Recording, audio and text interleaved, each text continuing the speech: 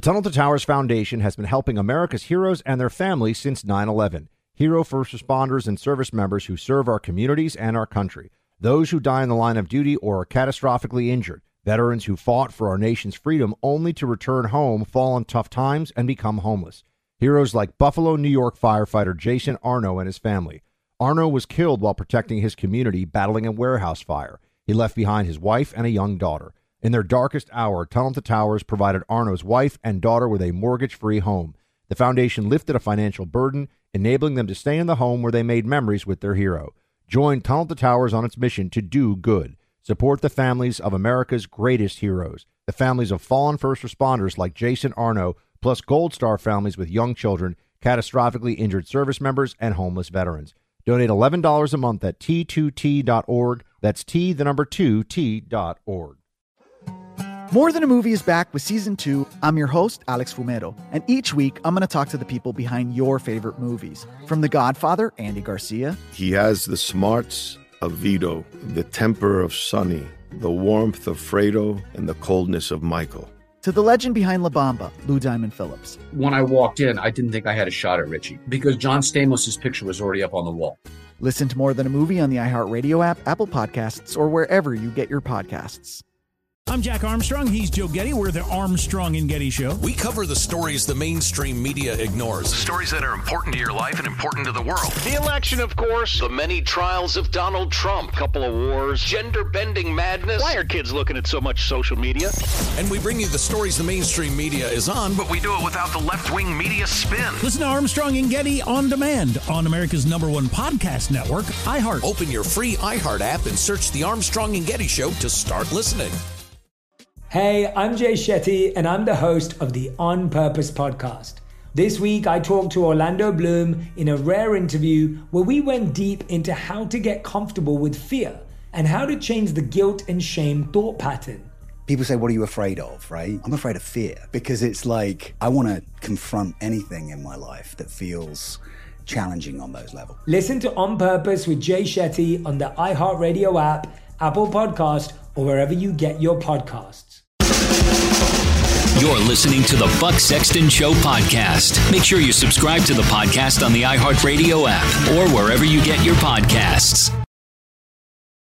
President Joe Biden is making a plea to federal lawmakers to take action to curb gun violence in America. Of course, Democrats never explained how their legislation would stop the shootings. As a matter of fact, their ideas tend to have the opposite of their intended effect. And it's all good, though, as long as they do something, right? That's what they seem to think. Friends, it's time for Hold the Line.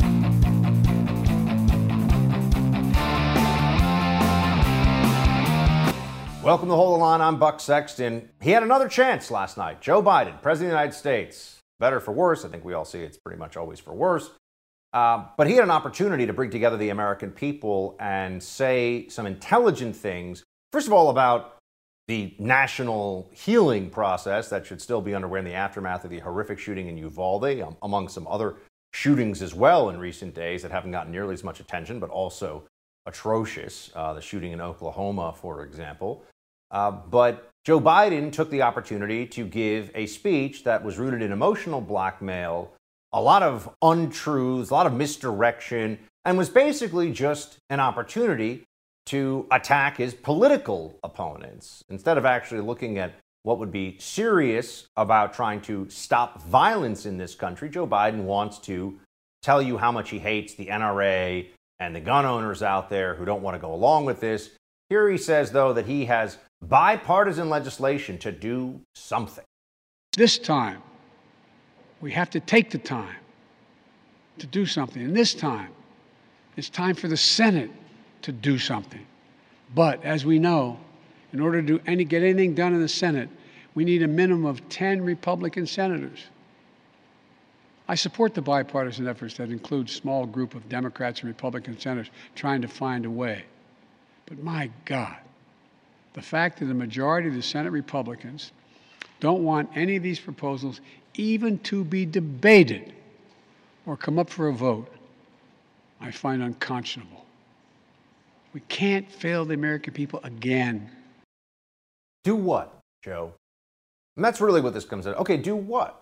We'll talk about some of the things that he said should be done. And See, the reason they want to get so much of the emotion out there is that they just want a mobilized mentality on this issue without having to explain how then the actions that they want taken wouldn't actually change anything that we've seen going on.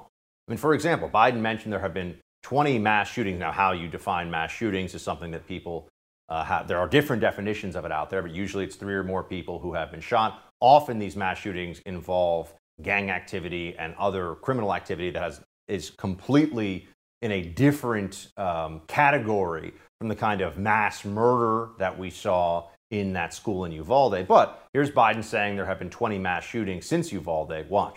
Since Uvalde, just over a week ago, there have been 20 other mass shootings in America, each with 4 or more people killed or injured, including yesterday at a hospital in Tulsa, Oklahoma. A shooter deliberately targeted a surgeon using an assault weapon he bought just a few hours before his rampage that left a surgeon, another doctor, a receptionist, and a patient dead and many more injured. That doesn't count the carnage we see every single day. It doesn't make the headlines.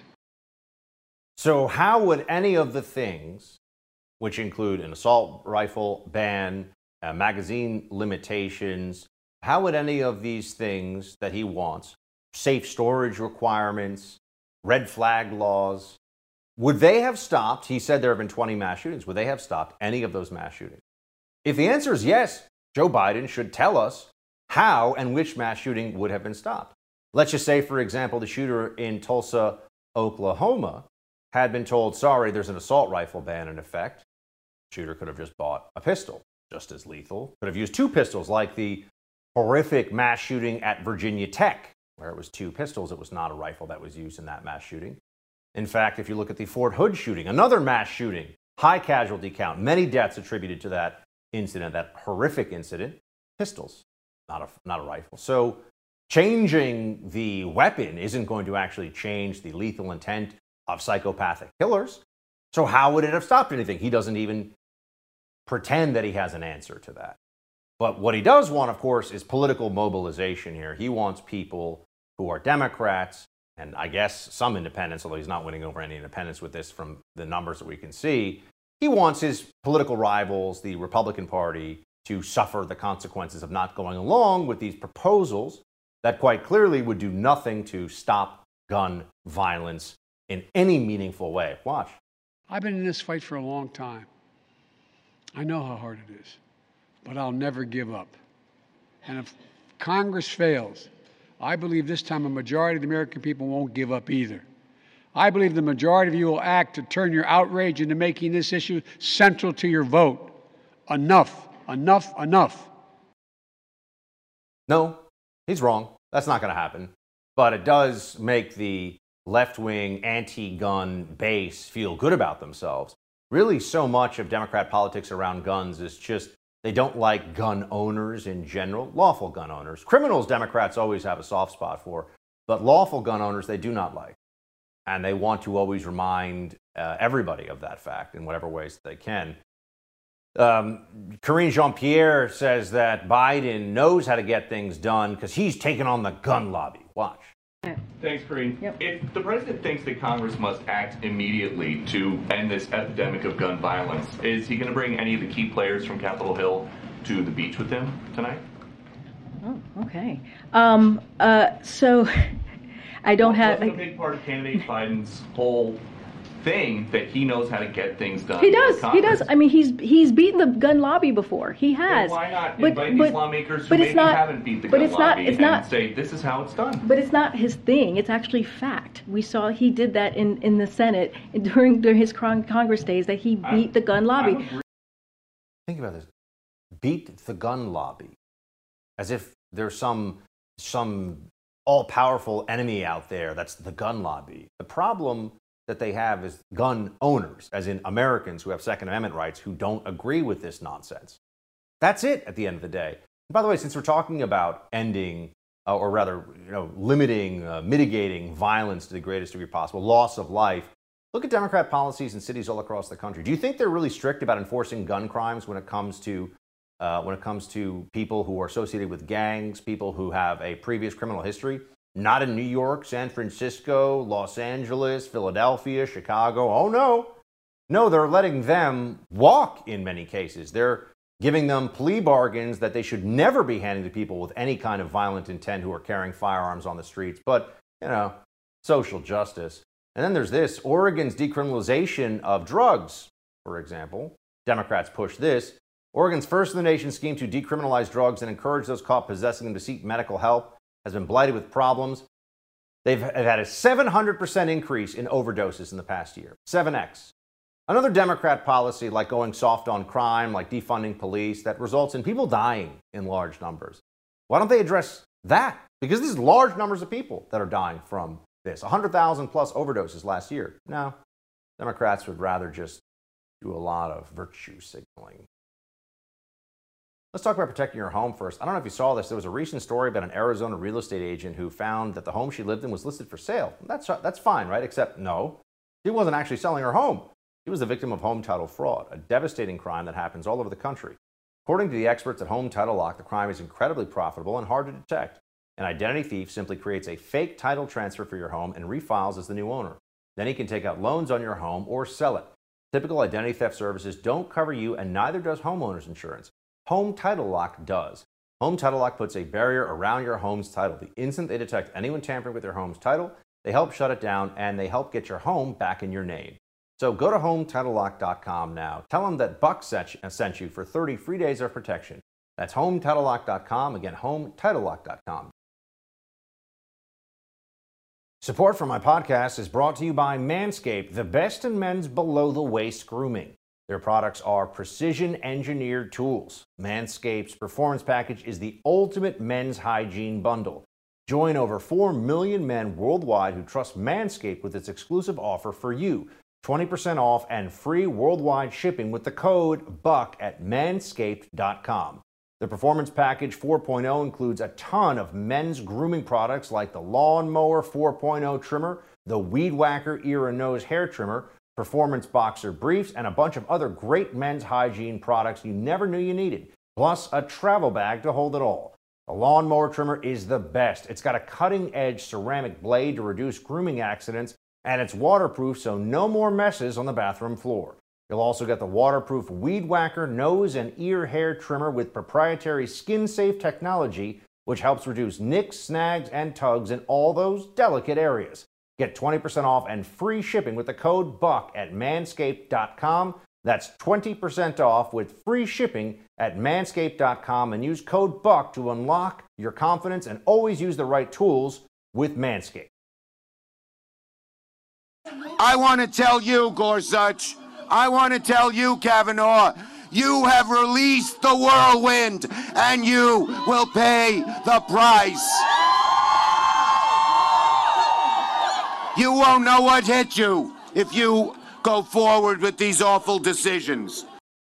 That was Senator Chuck Schumer back in 2020, sounding an awful lot like he's calling for consequences, perhaps even inciting violence against sitting Supreme Court justices. Suspect Nicholas Roski has been arrested, fast forward, of course, to today, and charged with the attempted murder or kidnapping of Supreme Court Justice Kavanaugh. This man was arrested less than a block from Kavanaugh's Maryland home in possession of a handgun, knife, zip ties, and burglary tools, among other things. Roski also made a deranged 911 call to police as a warning before he attempted to find the justice's home. The New York Post reports California man was incensed about the leaked Supreme Court draft opinion, and he was arrested near Justice Brett Kavanaugh's Maryland home Wednesday after he hatched a plan to kill the jurist to, quote, give his life purpose. Joining me now to discuss, senior editor at The Federalist, David Harsanyi. David, thanks for being with us. Thanks for having me. So this is officially someone arrested for attempted murder of a sitting Supreme Court justice. I don't know how much digging around you did, David, into the Democrat media, but this was covered, if at all, as like a page 7, midway down the fold story. In a way, it was pretty shocking. No mention of it at all last night on PBS airwaves or on PBS's website. It may have updated it today, but this happened yesterday. It was a minor news item in either the New York Times or Washington Post. I can't remember now which one it was. But if this had been, let's say you had Sotomayor under similar threat with a pending decision, does anyone think that the media wouldn't act like this was the grave? And by the way, it is a grave threat to the institutions of our government. But it feels like the partisanship is all that really matters to a lot of the folks in the media. Well, yeah, doesn't it get tiring to always say, imagine if it had been, a liberal who this happened to, or whatever, we'd be in the midst of a national conversation about right-wing violence. It would be front page news. We'd be talking about it all the time on every single cable network. And these people just simply don't care because they are the people who incite and instigate this sort of thing. And it's not just, I'm not saying that Chuck Schumer is responsible for the actions of a madman, but I will say that it's the constantly calling people child murderers, fascists, insurrectionists. You're talking about people on the right and dehumanizing them. So if I thought those things were true that they said, I would pick up a gun too. I mean, we'd all want to pick up guns. It would be a rational thing to do, but it's of course an insidious lie. And yet they do it all the time. And it's just this whole rhetoric that you see on MSNBC that now you hear senators. I mean, Chuck Schumer is a very powerful man. And the things he said in that clip, I mean, they're specific threats to specific people. It's just insanity. Yeah, I mean, anyone would say, well, he's talking about what, political consequences? They have lifetime appointments to the Supreme Court. What? Right. Well, how are they going to feel the fury of the public for a decision that some leftist lunatics don't like? I mean, it's not like when you're running against somebody in the, general election, you're saying, you're going to feel the fury at the ballot box. I mean, these are judges. He did have to step back from that and apologize. But I mean, I also can't forgive or forget that in the immediate aftermath of the leak of the draft opinion, David, and the protests outside some of these judges, including Kavanaugh's home, which are explicitly, clearly illegal under federal statute. And as I've explained this to anybody who asks, okay, so if I'm being prosecuted, I can hire a mob to go stand outside the home of my prosecutor screaming crazy stuff? That's the justice system we think we're allowed to have? So, Jen Psaki at the time was saying, well, there's a lot of stuff that people are upset about. So no big deal for these protests outside Supreme Court justices' homes. And it's conservative justices, let's be honest.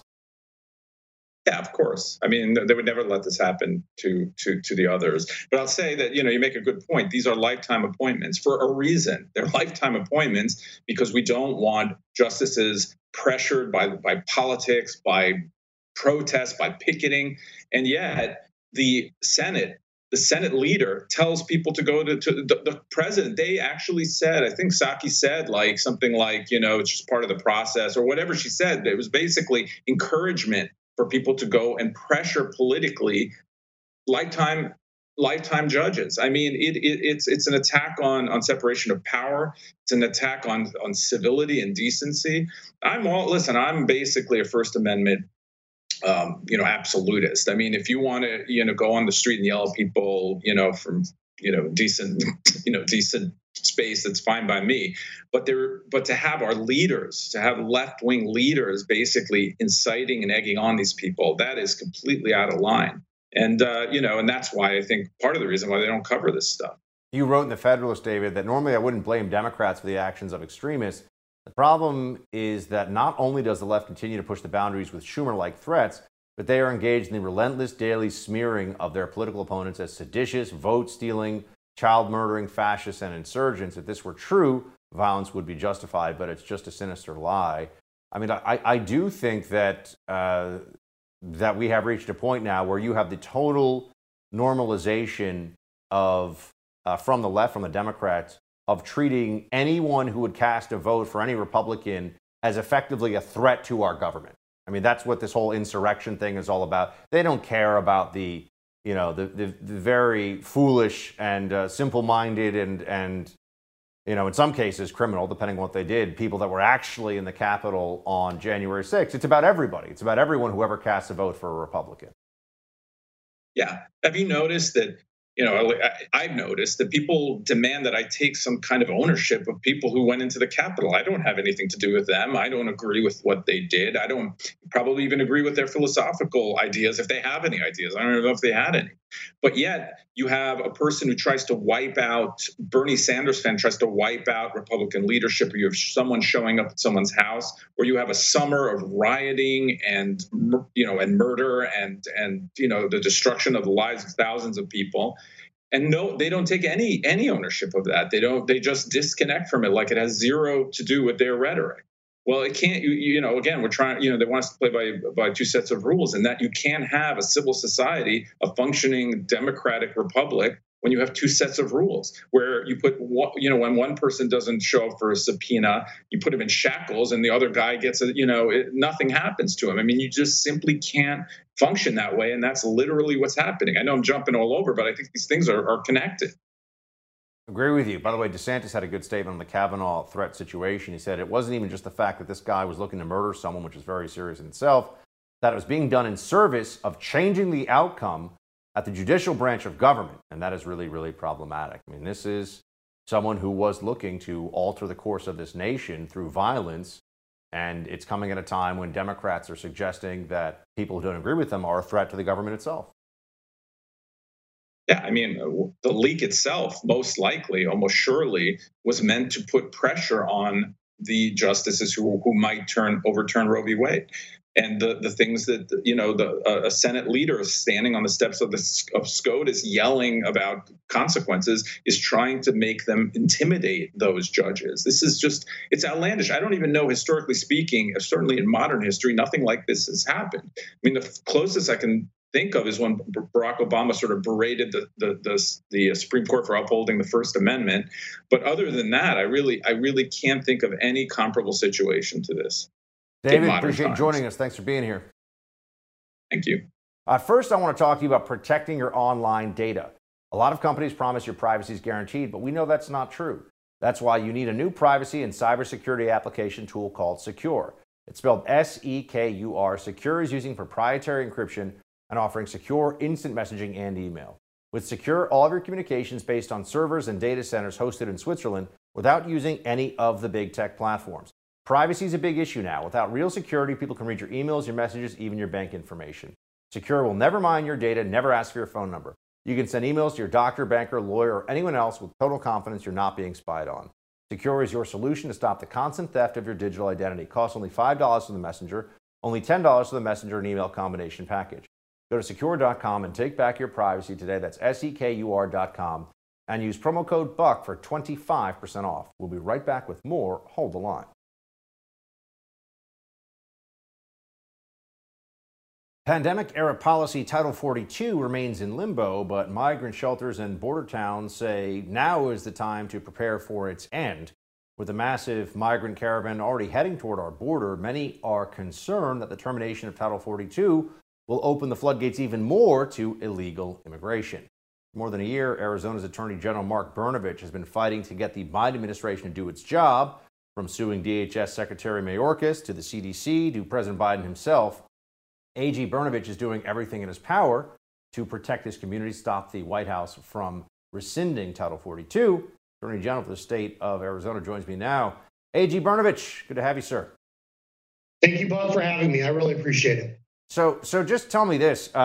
The end of Title 42 would be a problem, but as I understand it, Mr. Attorney General, the reality of Title 42 as it is at the border right now, whether it's Arizona, Texas, you name it, is that they're not really using it except against illegal Mexican and Central American migrants. What's going on? Yeah, I mean, you mentioned this, that we've been involved in so many lawsuits against the Biden administration trying to force them to do their job. Now, we went into court, we led the coalition, our lawyers argued that the Biden administration could not rescind Title 42. And what we had found out they were doing was they were trying to play these games where they were trying to create exclusions and exceptions for people from certain countries. And the court told them they could not do that. But we have seen the Biden administration in the past, when we sued him over the permanent guidance, or that time it was temporary guidance, where they were not deporting people, deportation orders. they would tell the court they're doing it, and they would slightly tweak the policy, and then they would say, well, we're following that decision, but then they would change and create a new policy. So the one thing that has been very consistent is the Biden administration is trying to systematically undermine the rule of law and basically eradicate our entire southern border. I know folks like we've talked about this where we thought at one point they maybe wanted to abolish ICE, but it's clear they just want to eradicate the southern border. So that's why I keep having to go into court and keep getting these injunctions, keep getting these restraining orders, just to try to get the Biden administration to do their actual job. And Title 42 is one of the last things we have left in our toolbox. So I'm doing everything I can to save it. Here's a list of some of the cases you've brought. Arizona v. Garland, challenging DHS fast-track asylum system. Arizona v. CDC, challenging the revocation of Title 42, as we were just discussing. You've also challenged DHS's final guidance, challenging Biden administration's illegal violation relating to cancellation of border wall construction, and once again, challenging interim guidance. So you are not afraid to take the feds into court over this stuff. How have these challenges played out? You're winning some, losing some, something in between? What's going on? Yeah, I mean, we unfortunately, for example, in the border wall, that's still in litigation. We weren't successful at the beginning of that, but we're continuing to litigate it. One thing you did not mention is that I literally argued at the U.S. Supreme Court in February over the public charge rule, and this is where the Biden administration is trying to give government welfare benefits to non-citizens. And so I'm very confident we're going to win that case. But we had to take that all the way to the U.S. Supreme Court. We got the restraining order to stop Title 42 from being revoked. And, on the permanent guidance, some of these other cases are still winding their way through the courts. And unfortunately, what the Biden administration has shown is a complete disregard, not only for administrative procedures, but they're shredding the Constitution in the process. And so I'm doing everything I can, Buck, to try to hold them accountable and to try to force them to just follow the existing law. And so, we've been very successful in some cases. In some cases, we literally are having to take to the U.S. Supreme Court to make sure the court orders the Biden administration to just follow the law and do the right thing. So with that in mind, what would need to happen right now, obviously a federal judge has said Title 42 cannot be rescinded as it currently stands. At some point, it will be rescinded, one would assume, right? It's a pandemic-related CDC authority. So what would have to happen for it to be legal, and what would be the changes necessary from your perspective that the Biden administration could make so that they wouldn't get the massive surge? I mean, we already have a huge caravan of, they estimate 10 to 15,000 on the way. So what could they do differently? And then how could we and then what happens when Title 42 goes? Yeah, look, Title 42, I think we all recognize it's like the little kid, the story about holding the finger in the dike. I mean, that's all we're doing. These are stopgap measures. And it's because the Biden administration is failing to build the wall, which we know was working. They tried to rescind the Remain in Mexico policy. They aren't deporting people with deportation orders. They're trying to incentivize and monetize people coming here by giving them government benefits. We're trying to stop that. So Title 42, what we basically argued is that, look, if the Biden administration wants to rescind it, what has been good for the goose is good for the gander. And in that sense, these left-wing groups, they always sue Republican administrations, trying to tell them they cannot change rules or policies without going through the proper rulemaking process. So what we've said and what the judge agreed with is that if the Biden administration wants to rescind or revoke Title 42, they have to go through the process, the legal process, and that would include rulemaking and public notice and comment. And so, yeah, ultimately, if the administration wants to change that policy, they can, but we've argued that they have to do it in the legally correct way. And that basically means the states get to have input saying this is how this will affect us, and this is how illegal immigration is impacting us all over the country. So they have to provide that notice, and they have to provide public input and notice and comment from the states as well. So you are currently the Attorney General in Arizona. You are running for a Senate seat on the Republican side from your state. You have a primary to get through here with your primary opponent being Blake Masters. Donald Trump, former president of the United States, endorsed Masters, and today he put out a statement. I wanted to let you react to it, Mr. Attorney General. He said that Mark Brnovich is such a disappointment to me. He is the current Arizona Attorney General, and while he understands what took place in the 2020 presidential election, and that it was rigged and stolen, he only views it as something he would not like to see happen again. That was a statement that former President Trump put out. How do you respond to that? I mean, I think I've heard your policies and I've seen a lot of what you've done as Attorney General. It would seem to be in line with President Trump's ideology. So what happened here? Yeah, Buck, I can never control what other people are going to say or do. And what I've said, I literally told President Trump this, is that if you care about securing the border, if you care about confirming good federal judges that will enforce the law as it is and not create policy, if you care about low energy prices and energy independence, if you care about low taxes, low regulation, you go through that entire agenda. I've actually been there. I mean, I was a prosecutor when I began my career, gang prosecutor, protecting our communities. I worked at a think tank called the Goldwater Institute, where I wrote extensively about federalism and low energy prices. And now as an AG, look at all I've done, whether it was suing the Biden administration over unconstitutional vaccine mandates, or literally last year, and I brought this up to the president, the most important election case in a generation is literally called Brnovich v. DNC. And when left-wing groups tried to come into places like Arizona, I fought them all the way to the Supreme Court. And the court upheld the ability of states like Arizona and other states now to enact election integrity measures that limit and restrict ballot harvesting and out-of-precinct voting. So I've actually been in the forefront of these fights. So you get a lot of folks now that come up and they talk the talk, but they've never walked the walk. They've never actually been in the fight. And they can say a lot of things now, but where's the evidence? Where's the receipts, as kids say nowadays, with what they've actually done? And I've been in the forefront of this. And ultimately, at the end of the day, I think it's important to have a principled Arizonan taking on Mark Kelly because the stakes are so high. And if you want someone that understands limited government, federalism, and conservative principles, then I'm the guy. Attorney General Brnovich, state of Arizona. Good to see you, sir. Thanks for being with us today. Thanks, Buck. Thank you very much.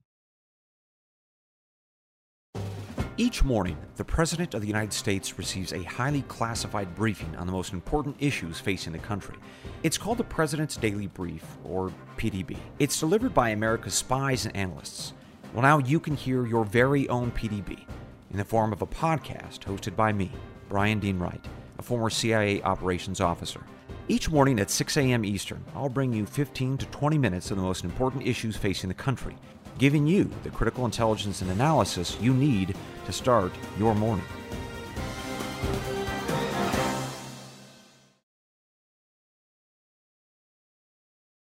One of the most liberal cities in America is putting its progressive prosecutor on notice. Finally, for the first time ever, San Francisco has recalled its district attorney, Chesa Boudin, as voters hold him responsible for a surge in murders, violent crime, and shameless shoplifting. So will this recall send a message to soft-on-crime prosecutors across the country? Let's ask former NYPD cop and conservative commentator John Cardillo. John, good to see you. Hey, Buck, always good to be with you. So this is a good thing. It's not a seismic shift, right? I'm sure they're going to replace when the mayor, London Breed, puts forward his replacement and they have elections. They're going to replace him with a Democrat to San Francisco. But at least it's moving in the right direction here. What do you think? Yeah, I mean, look, one thing about Chesa Boudin, we'll get into this guy, radical as they come, right? Parents for Weather Underground members, convicted cop killers, contemporaries of such illustrious luminaries as Bill Ayers and Assata Shakur, who Joanne Chesimard, right, has been on these, I mean, just radical terrorists. But here's the thing. Chesa Boudin did not do one thing that he did not tell people he was going to do when he campaigned. Nothing was a surprise with this guy. He laid out the blueprint during his campaign, then executed it to the letter. San Franciscans, these radical leftists, Buck, maybe they don't really like the real life version of these utopian, which are really dystopian policies they promote. Because he didn't do anything he didn't say he was going to do. Here he is last night, by the way, in his concession speech. Here's Chesa Boudin, soon to be the former district attorney of San Francisco. Watch. People are angry. They're frustrated. And I want to be very clear about what happened tonight. The right-wing billionaires outspent us 3-1. They exploited an environment in which people are appropriately upset. And they created an electoral dynamic where we were literally shadow boxing. I mean, this is amazing. Can we just take a second? This is amazing. The right-wing billionaires are, 60% of San Franciscans voted to kick this clown out of office because they're sick of the home invasions, the assaults on the street, the theft, the armed robbery, you name it. And I mean, why does he think they're all so upset? This guy's like a lunatic. Oh, I mean, Buck, didn't you see the ATM cameras? That hidden footage of Larry Ellison and Elon Musk dumping raw sewage and heroin needles on the streets of San Francisco? I mean, the guy's out of his mind. Look, he was letting bad guys go free. He wasn't prosecuting worse bad guys. And he and so many other Democrats have abandoned quality of life crimes. They won't even touch him, which we know. You and I know this, right? We both, in some fashion, with the NYPD. You were over there on the intel side. I was there on the law enforcement side. We know that when you address what Rudy Giuliani did, addressing quality of life crimes, typically leads to a reduction in the bigger crimes. This had nothing to do with anyone or anything other than, you're so polite in the way you say his name as well, Chesa Boudin's refusal to be a prosecutor. He wanted to be a far left activist, not the chief law enforcement officer, the chief prosecutorial officer of the city of San Francisco. It's amazing, John, because as we all know, there was a 30% increase in homicides nationwide in 2020 to 2021. The George Floyd movement and BLM and all of this played into this, of course. But the progressive prosecutors, they had already been seeded into all these different city bureaucracies in the years leading up to this, in part because I think of the media stoking a racial panic over the election of Donald Trump, right? So 2017, 2018, you start seeing the Chesa Boudin and the Kim Fox and these other, Larry Krasner, these progressive prosecutors taking office. And it wasn't just that they had 1 year. The next year, 2022 to 2021, was also terrible in these cities. So we knew it wasn't just a pandemic blip or whatever crap they were saying at the time, the lies they were telling. In San Francisco, for example, 2022 versus 2021. Larceny so far this year up 20%, assaults up 11%, homicides up 11%, rape up 9%. So they had a terrible year of crime rise across the country, but in San Francisco specifically, and it keeps going, John. I think that was what people just said, well, enough is enough. Yeah, I mean, it goes back to addressing those quality of life crimes, right? The broken windows, leasing strategies. You and I talk about this a lot, and so sometimes I don't delve into it when we're on air, but it's important to understand that maybe you have new viewers, which I'm sure you do as your audience grows, who are maybe younger. They don't understand what we're talking about. And simply put, what Rudy Giuliani and his police commissioners understood in New York City in the 90s, when they managed a crime reduction, crime fell off a cliff in New York, is if you go after the little things, the big things follow. Very simply put, if you arrest a guy for a shoplifting or jumping the turnstile in a subway, not paying the fare, oftentimes, when you run their information after the arrest, you find they had warrants for felony robbery, felony burglary, felony assault, some of these bigger crimes. And by getting those people off the street, returning them on those warrants to a judge, you were reducing crime across the board. Again, these progressive DAs, I'm so glad you brought up Larry Krasner in Philadelphia. He was really George Soros's first experiment with funding far-left district attorneys to affect social change in the wrong direction. And look where Philadelphia is today. It's a mess. I have Philly cops reach out to me on Twitter, on Facebook all the time, telling me how bad it is. But it's very simple. If you address the quality of life crimes, if you actually enforce the law, as crazy as it sounds, Buck, crime drops. And when you do the opposite, crime rises. The big city crime spike isn't just San Francisco, as I noted a moment ago, John. And again, in its second year of rise, right? 2020, 2021 was the worst year pretty much ever for a one-year crime spike nationwide. 2021 versus 2022, though, San Francisco's up 7.8%. New York City, though, with a new mayor, up 38%. Los Angeles, 11%. Chicago, 35%. Philadelphia, up 22%. Philadelphia last year had its all-time murder record, and it's just running slightly below that pace 6 months into 2022. John, I just want to know what your take is on, I've got a theory that in some of these cities, they're realizing that the progressive prosecutors, I mean, that's just essentially suicidal for the city. But bringing in a kind of mainstream Democrat who's still a little, wishy-washy, that's not going to turn the momentum around. They're going to need a Giuliani-like figure to come in and say, there's a new sheriff in town. Oh, 100%. I mean, New York City is the proof of that, right? Eric Adams. I mean, the guy was a New York City police officer, got retired as a New York City police captain. And crime is rising in New York City. Why? Because instead of being a leader, instead of saying I had 23 years in the New York City Police Department, I may have a D behind my name, but I know what works and I know what doesn't to reduce crime. What's he doing? He's deferring to guys like Alvin Bragg, the far left Manhattan district attorney that won't prosecute anyone for anything. He's now beholden to the radicals in the New York City Council, and crime is rising. Also important to note a city like Portland. Ted Wheeler, one of the furthest left mayors in the United States, there was a period in those years you mentioned, Buck, 21 to 22, 20 to 21, when Portland saw an 800% increase in murders. This is unheard of. We haven't seen these numbers since the 70s.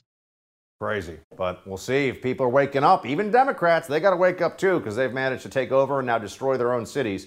John, my friend, always words of wisdom. Good to see you. Great to see you, Buck. Thanks.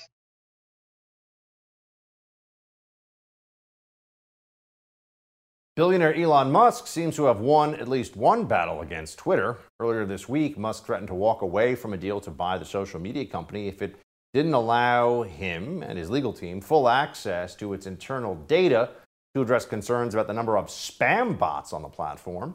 In a letter to Twitter, Musk's attorney wrote, Twitter's latest offer to simply provide additional details regarding the company's own testing methodologies, whether through written materials or verbal explanations, is tantamount to refusing Mr. Musk's data requests.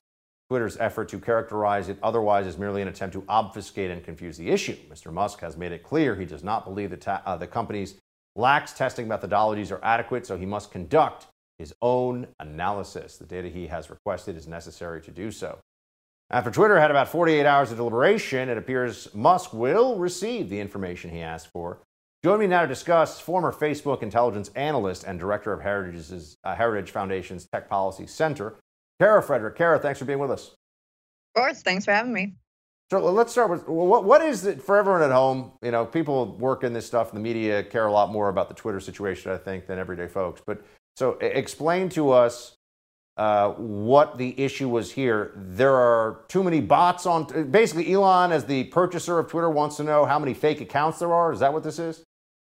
Exactly. And the lawyers, the letters that are flying between the lawyers, Elon's lawyers at least, are saying that this is a clear material breach of the takeover agreement because Twitter has said, we're not going to let you look under the hood in this way. We're not going to reveal proprietary information. They're calling it private information that they don't want to reveal to the public about their bot counting and their spam methodologies. So Twitter has itself publicly said that the platform is comprised of only 5% bots. But Elon said, nah, I've done a little digging with my own people, and we're thinking it could be upwards of 20% bots composed of, what the platform is, or the automated accounts that are on the platforms, vice the real, legitimate, authentic users. So that's what this is about, because if Twitter is comprised of 20% bots, then Elon's not getting his money's worth out of this platform. It's not real political discourse that's going on. It's not real, authentic users that are engaging with each other. It's, those automated accounts that push you can push propaganda, you can push advertising, you can push all sorts of crazy things, strings and puppeteers from state-linked actors like the CCP can run rampant on these platforms too. So Elon wants to know what he's paying for, and Twitter has thus far said, we're not going to let you in on that because all of that is proprietary to us, our private platform. In an article on The Verge, they wrote that Twitter will give Elon Musk fire hose data access to settle bot complaints, and Twitter is preparing to grant Elon Musk unprecedented access to platform data in an effort to address his concerns about automated accounts.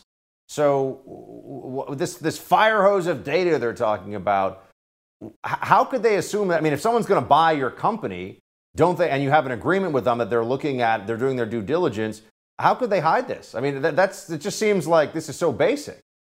Yeah, no kidding. And that's, I think, what's going through Elon's head as well. He wants to make sure that what he was promised is what he's actually getting. So if that fire hose of data comes at him, Elon knows a lot of smart people in the industry. I hope he has an army of data scientists, of programmers, of people who can actually comb through this data and make sense of it. That would be great. And look and basically double check the methodologies for bot counting and all of these spam accounts. So that would be fantastic, but you're right. It's the most basic thing. And what I think this actually does end up highlighting, Buck, is the fact that these tech companies, they do not operate with transparency as one of their major goals or one of their major values whatsoever. If Elon Musk, the richest man in the world, has to beg and beg and beg to get access to a platform that he should ultimately end up owning, then this is a problem. Think of what the average American user gets when they sign up for these tech companies. It ain't transparency. What do you think he may find here? Because there's clearly some sensitivity on the part of the current and hopefully soon to be former Twitter leadership about their data, their practices. Do you have some sense of what Elon could be looking at beyond just bots? Twitter's had a long heads up right now. So they've had time to sort of try to clean up their act. There were reports initially when the deal first emerged in the public eye that they were sort of minding their P's and Q's, that they were halting all product tinkering and any sort of different sort of evolutions of their product from being shipped. So that, remember, everyone was experienced on the conservative side, at least, that those uptick in user counts and whatnot. So I think they've had a while to try to clean up their act and get those content moderation processes. If they don't want Elon to investigate and look at what they're doing, that's obviously been very biased. They're probably cleaning that up right now. They've probably had a lot of time to clean it up, as we in the intelligence community to burn all the documents and whatnot would have done before we're getting out of embassies overseas. So I think I think they've been given a lot of lead time to clean up their act. But, Elon's good. And again, he has really powerful friends who are good at this stuff too. So we'll see. I think they'll be able to ferret something out for the American people to look at. Do you think this transaction, the purchase of Twitter, which could have enormous implications for our information ecosystem on the news side, just free speech implications in general, do you think Elon's going to actually end up the owner of Twitter based on what you're seeing? Buck, I think it's 50-50. And just in terms of what Elon's thinking himself, he could be walking away, or he could, again, be setting himself up for those more advantageous terms and actually trying to get this platform at a discount. So at this point, I was a little skeptical in the beginning. Then my hope really, really spiked. But look at what they're throwing at him. Remember when the board took those poison pills? Look at the joint SEC and DOJ investigations by the Biden administration reportedly into his other business dealings. Look at the sexual misconduct allegations. I mean, these people are throwing everything they can at Elon. And if he ends up actually confirming that the bots are only at 5% or in an area that Twitter says they are, I really, really hope he does. And I really hope he takes over, breaks the ideological monopoly that these big tech companies have over Americans and uses it as a force for free speech in the world, as he says. So I hope it goes through. Right now, I think it's 50-50, to be completely honest. Do any of these free speech devoted platforms that have been popping up in the last couple of years, I mean, you were at Facebook, which is kind of the granddaddy of all of this, if you will, right? I mean, the biggest one and the one that really got the whole social media revolution started. So do you think that whether it's Getter or Truth Social or any of them, could they maybe break Parler? Could they maybe break out? I think it really depends on their underlying technology. So there's a company called Rumble that you're familiar with, a YouTube competitor, and they have their own cloud hosting services. There's other even specifically designed cloud hosting services that are for free speech, like RightForge. So, it depends on if they make themselves invulnerable to something like Amazon Web Services yanking a Parler off of their cloud hosting services. So conservatives, if they build with with that full digital stack in mind and have an acknowledgement that the infrastructure actually matters, not just the platform sitting on top of those cloud hosting services and those servers, then I think they have a chance at survival. But if they just ride on top of what these big tech platforms have already built, then, there's always the chance that you're going to get snuffed out, or you have to be beholden to the ideology of these companies and what they're pushing. Kara, always appreciate it. Thanks for being with us. Thanks, Buck.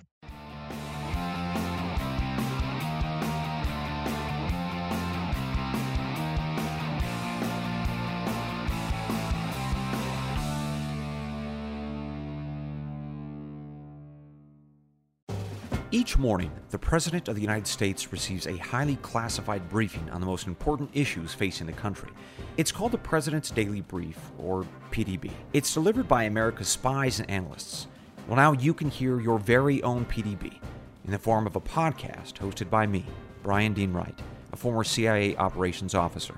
Each morning at 6 a.m. Eastern, I'll bring you 15 to 20 minutes of the most important issues facing the country, giving you the critical intelligence and analysis you need to start your morning. Since 9/11, the Tunnel to Towers Foundation has been committed to supporting our nation's first responders and veterans, heroes who put their lives on the line for our communities and our country. Heroes like U.S. Army Major Jonathan Turnbull. Major Turnbull sustained devastating injuries at the hands of an ISIS suicide bomber. The complete loss of his left eye, a puncture to his right eye. He needed more than 20 surgeries and countless hours of rehabilitation. Tunnel to Towers paid off his mortgage and gave him a specially adapted smart home designed for his needs. He moves around his home more easily now. His home also gives him hope. With help from people like you, the foundation supports families like the Turnbulls. Join Tunnel to Towers in supporting America's heroes, our nation's catastrophically injured veterans and first responders, homeless veterans, Gold Star families, and the families of fallen first responders. Donate $11 a month to Tunnel to Towers at T2T.org. That's T2T.org. 95 cents of every dollar goes directly to their programs. More Than a Movie is back with Season 2. I'm your host, Alex Fumero, and each week I'm going to talk to the people behind your favorite movies. From The Godfather, Andy Garcia. He has the smarts of Vito, the temper of Sonny, the warmth of Fredo, and the coldness of Michael. To the legend behind La Bamba, Lou Diamond Phillips. When I walked in, I didn't think I had a shot at Richie because John Stamos' picture was already up on the wall. Listen to More Than a Movie on the iHeartRadio app, Apple Podcasts, or wherever you get your podcasts. I'm Jack Armstrong. He's Joe Getty. We're the Armstrong and Getty Show. We cover the stories the mainstream media ignores. Stories that are important to your life and important to the world. The election, of course. The many trials of Donald Trump. Couple of wars. Gender-bending madness. Why are kids looking at so much social media? And we bring you the stories the mainstream media is on, but we do it without the left-wing media spin. Listen to Armstrong and Getty on demand on America's #1 podcast network, iHeart. Open your free iHeart app and search The Armstrong and Getty Show to start listening. Hey, I'm Jay Shetty, and I'm the host of the On Purpose podcast. This week, I talked to Orlando Bloom in a rare interview where we went deep into how to get comfortable with fear and how to change the guilt and shame thought pattern. People say, what are you afraid of, right? I'm afraid of fear because it's like I want to confront anything in my life that feels challenging on those levels. Listen to On Purpose with Jay Shetty on the iHeartRadio app, Apple Podcast, or wherever you get your podcasts.